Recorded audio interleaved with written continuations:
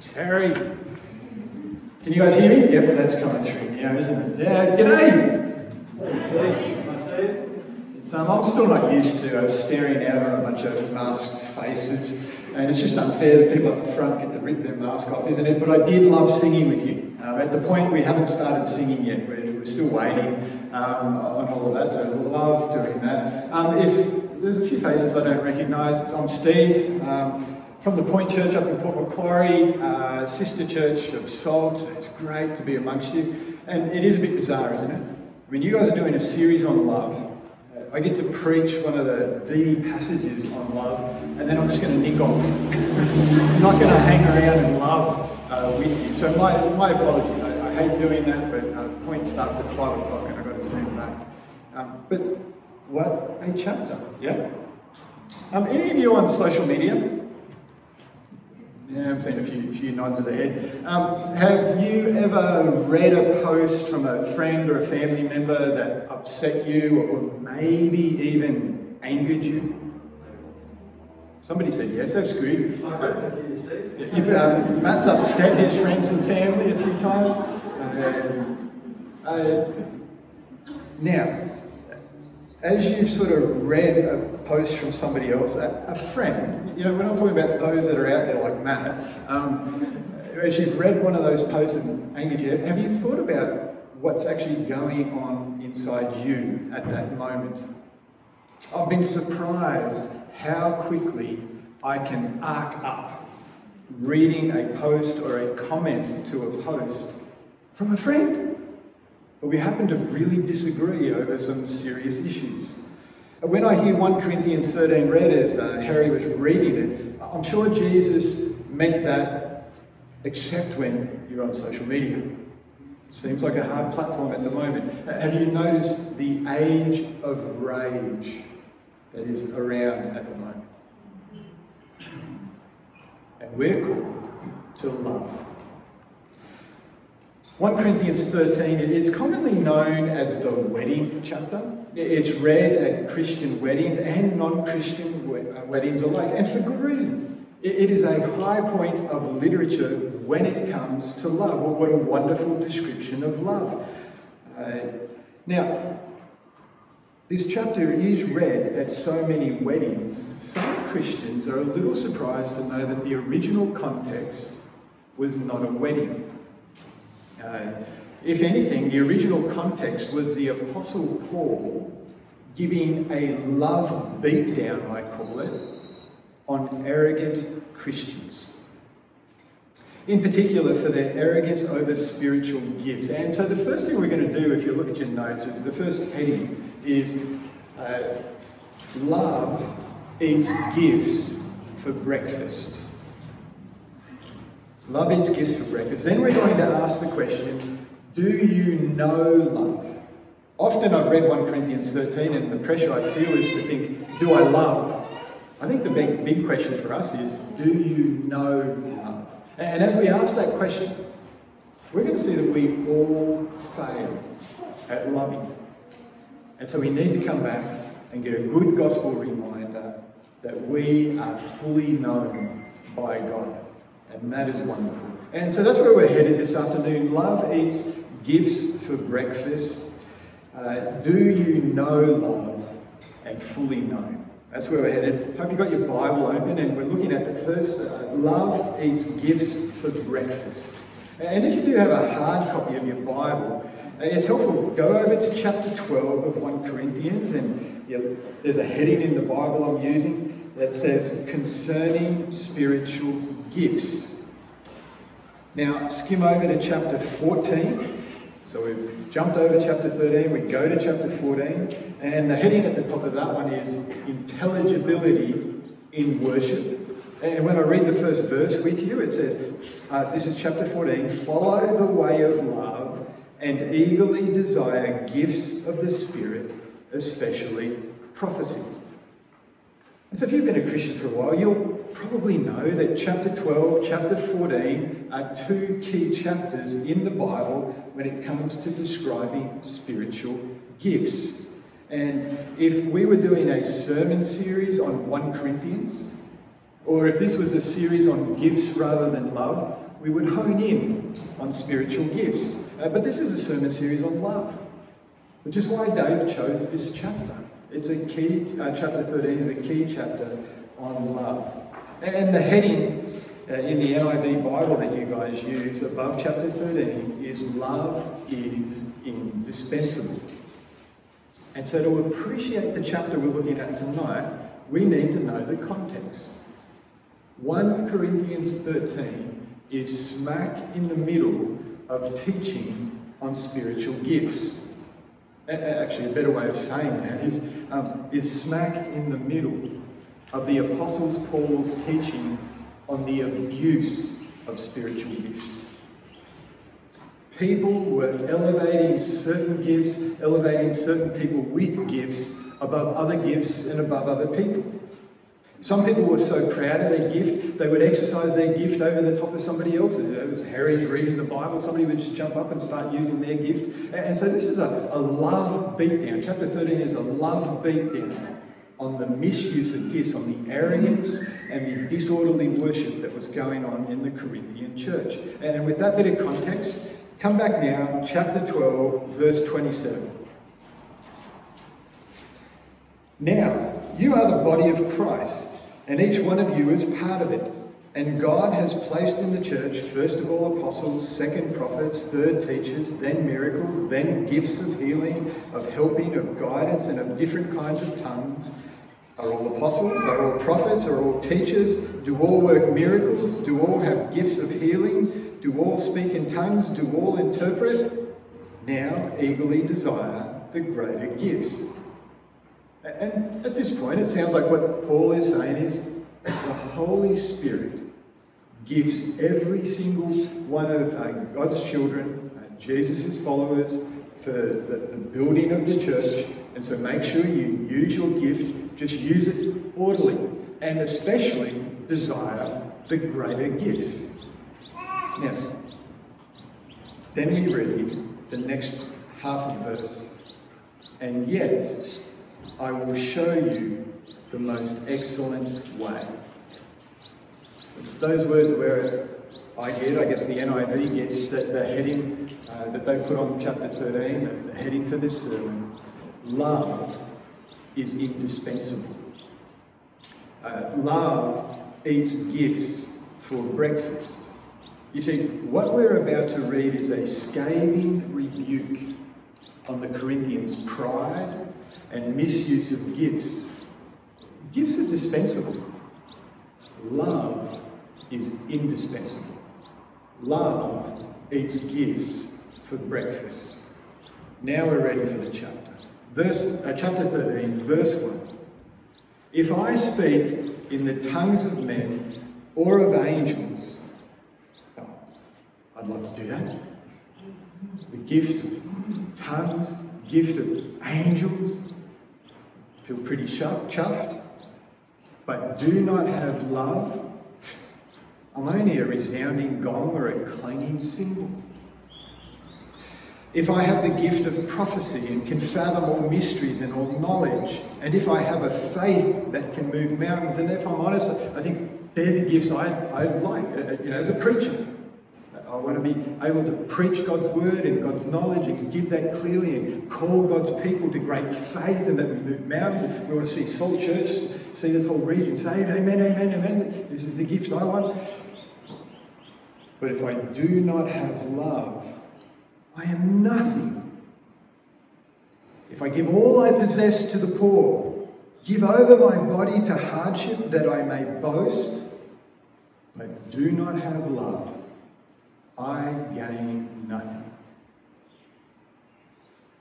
Well, I reckon we're all stung by either verse 1 or verse 2. If you're someone who gets excited about the more ecstatic gifts of the Spirit, speaking in tongues, this verse says if you don't have love, you're just a clanging cymbal. Some of us get more excited about the word gifts and preaching the word and being clear on words of knowledge. But if we don't have love, you're nothing. Now, I take it in today's context, verse 1 is meant to be a wake-up call to charismatic churches, and verse 2 is meant to be a wake-up call to more reformed evangelical churches like Salt, like The Point.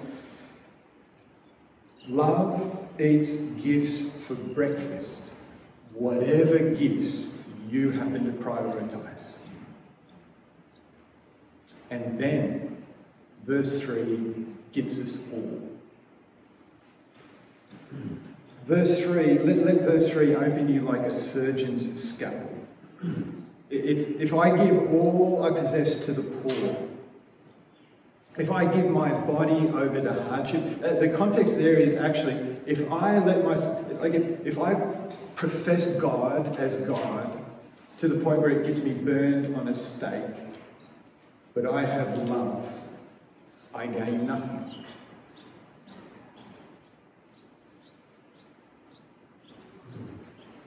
This old fable highlights what's going on in that verse. Long ago, there was that poor farmer, and in his crop grew the best carrot he'd ever seen in his life. It was big, it was juicy, it was the best carrot. And the next day, he booked a meeting in with the king, and he presented this carrot to the king. King, this is the finest carrot I've ever produced. I cannot think of any better use than for me to present it to you to express my love to you, my king. And the king received this carrot. He didn't particularly need a carrot, he's the king. He was chuffed, and he immediately ordered the carrot farmer to receive twice the land he already had for his farming. And there was a horse farmer that got wind of this, and he brought in his most noble stallion. It was a fine horse, and he presented it to the king. And the king looked at this best of best horses in all of the land, and then he looked at the horse farmer and said, "You disgust me." Why? Without love, his gift was nothing. The poor carrot farmer presented his gift from love. He had love for the king. The horse farmer presented his gift because he wanted something from the king. He didn't give from love. He gained from a personal desire for gain. He gave for personal gain. Without love, his great gift was nothing. Verse 3 cuts all of us to the quick. How many of our good deeds are motivated by what we get? We operate transactionally. We love people for the love we expect to get in return. Love, real love, is other person centered. Much of what masquerades as love is actually just transaction. I love you, I'm hoping that you'll love me in return. If I scratch your back, how can you scratch my back? And there's even that subtle form, isn't there? You might not have anything that could scratch my back, but I'm concerned about my reputation. Oh, that's Steve, he's really good at scratching backs. Brothers and sisters, love eats gifts for breakfast. Because gifts are dispensable, but love is indispensable. So, to our second point, do you know love? And I hope you pick up why I put in the no just as we start reading these verses again from verse 4. I didn't put the heading, do you love? I put the heading, do you know love? Verse 4, love is patient. Love is kind. It does not envy. It does not boast. It is not proud. It does not dishonour others. It is not self-seeking. It is not easily angered. It keeps no record of wrongs. Love does not delight in evil, but rejoices with the truth. It always protects, always trusts, always hopes, always perseveres. Here's what every pastor or marriage celebrant should say after those verses are read at a wedding to the bride and groom. Good luck living up to that. We are supposed to be mowed down by these verses. They are deliberately confrontational. Verse 4 begins, love is patient. It does not say love seeks to be patient. These verses are telling us what love is. These verses paint a picture of love. If you like, love is personified in these verses. This is not a picture for us to aspire to. This is a picture for us to be confronted by it, to be challenged by it, to be judged by it. Love is patient. Love is kind. Survey my family or workmates and you will discover there are many times where I've had to apologise for not being patient and kind. Love does not envy or boast. Love is not proud. Have you ever been jealous of someone else's gifts? Have you ever felt superior to somebody else because of your gifts? Have you ever used the Christian false humility one-liner? You know, when you use your gift, maybe worship leading, reading the Bible, leading a Bible study, sharing your testimony, a gift of kindness, an act of kindness to someone, and they go to thank you. And have you ever said, oh, no, don't do that. It was all God. Here's the comeback to that one. If it was all God, it would have been better.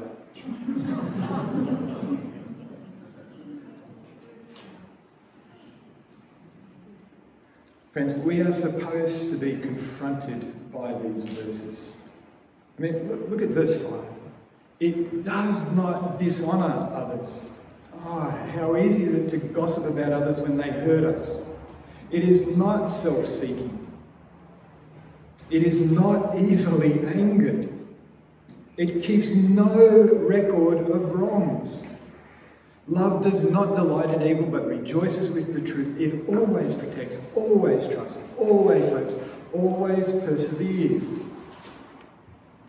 These verses are supposed to confront and judge us. They're like the psychologist from the old sermon illustration. I don't know if you've heard it. I think it was from Billy Graham. But there was a man that just struggled with an inferiority complex. Any context he was in, family, work, wherever he was at, just struggled with an inferiority complex. He finally took himself to a psychologist and he was explaining every situation he felt inferior in. And this guy did a couple of sessions with him, even went the extra mile to check out family. And then he came back finally to give the diagnosis and said, I've got some good news and some bad news. The good news is you do not have an inferiority complex. The bad news is you're just inferior. It was an illustration. I'm sure no psychologist has ever done that to a patient. Verse 13, chapter 13, 1 Corinthians. It's like the psychologist saying back to us, you do fail at this. It's like the mirror we look into and we see, I don't do that. I fail regularly. It's also like the mirror where we desperately see what we need. We need to be unconditionally loved. We see this love and we want this love, and that is a right desire. Now, why would God put such a torturous passage in the Bible? I mean, we look into it and we see what we want. We want that love. We also say we don't meet that love and match that love ourselves. But why would God put that in the Bible? Because there is someone we can turn to for that unconditional love. As a matter of fact, there is someone we must turn to for that unconditional love. Otherwise, we'll be ruined. We see this love. We want this love. This is where we turn to fully known. Have a look at verse 8. Love never fails.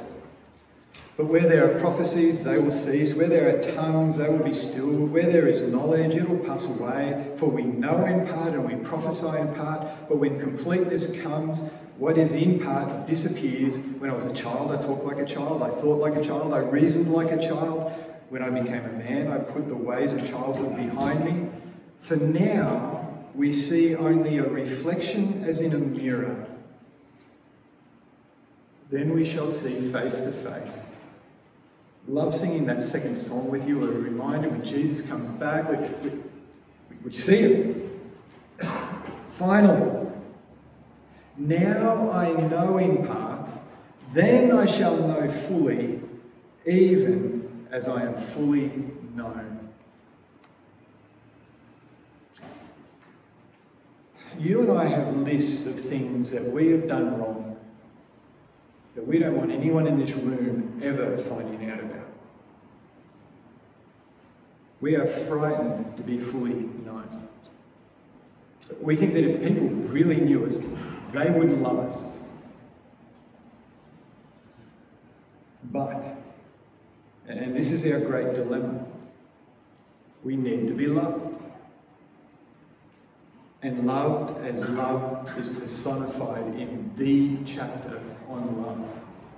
We want this love. But we need to be known by someone who is not easily angered, who keeps no record of wrongs, who always protects, always trusts, always hopes, always perseveres.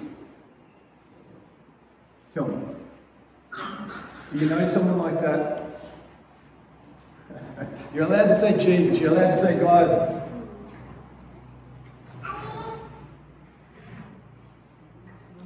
Let's think about God's love for a moment. When Jesus left heaven and entered our world as a man, do you think he was shocked when he discovered how sinful we are? As Jesus realised we were going to murder him, do you think he went, ooh, this didn't quite go as I thought it was going to? No. God sent his much-loved, perfect Son to die. I think you did this in your very first sermon on the series. To die for his enemies. At the cross, Jesus was betrayed, he was denied, he was mistreated. And we know that Jesus could have called down a legion of angels to rescue him. But Jesus, compelled by love, deliberately went to the cross. On the cross, Jesus cried out, my God, why have you forsaken me? Jesus was forsaken of God's love so that you and I could receive God's love. That love, brothers and sisters, is a fully known love. We do not need to hide. God knows. Jesus died. God forgives. I spoke to Macca this week and he had a spark in his voice as he shared your excitement over this series on love that's happening at the moment. And Macca said there was a particular excitement around the one another love and bearing each other's burdens and getting into each other's lives with love. And as Macca was sharing his excitement, what you guys are feeling and doing, I'm getting excited. There's something exciting about a community of love. And so here's my top tip. Pursue love with all you've got. But only pursue after you have received. Don't simply read 1 Corinthians 13 and muscle up on patience and kindness and humility. First, allow yourself to be smashed by the personification of love. Run quickly to the person of love. Hear our Father say, I know you. I truly know you. Yes, I know all those things. That's why I sent Jesus to die. I know you. I forgive you. I love you.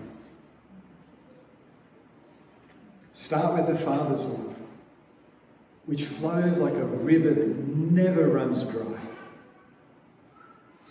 And as we drink in the Father's love, we will grow in our love. That's how the gospel works. God's unconditional love frees us to love unconditionally. We no longer need to love transactionally. We've got everything we need from the Father. So then we're free to love. I'm going to pray. Oh, Father, we're told many times in the scriptures that you are love. And so we thank you for your love, your kindness, your patience, your perseverance. You've never given up. Because of Jesus, you completely forget our sins. They're washed away, they're wiped away. We are loved by the Creator of heaven and earth. Father, I pray for anyone here this afternoon that does not know your love through Jesus Christ. Would you, by your Spirit, break through? For those of us who know your love, but perhaps we've grown a little distant, a little forgetful, would this be a great reminder, Father, that you have loved us, not because of what we've done. And Father, I pray for my brothers and sisters. Thank you that this term, that they're over and over and over in salt groups and here on Sundays, looking at what you have to say about love. Would you grow a great love that they receive from you and then release them to go love each other in this community in the name of Jesus Christ. Amen. Love you guys.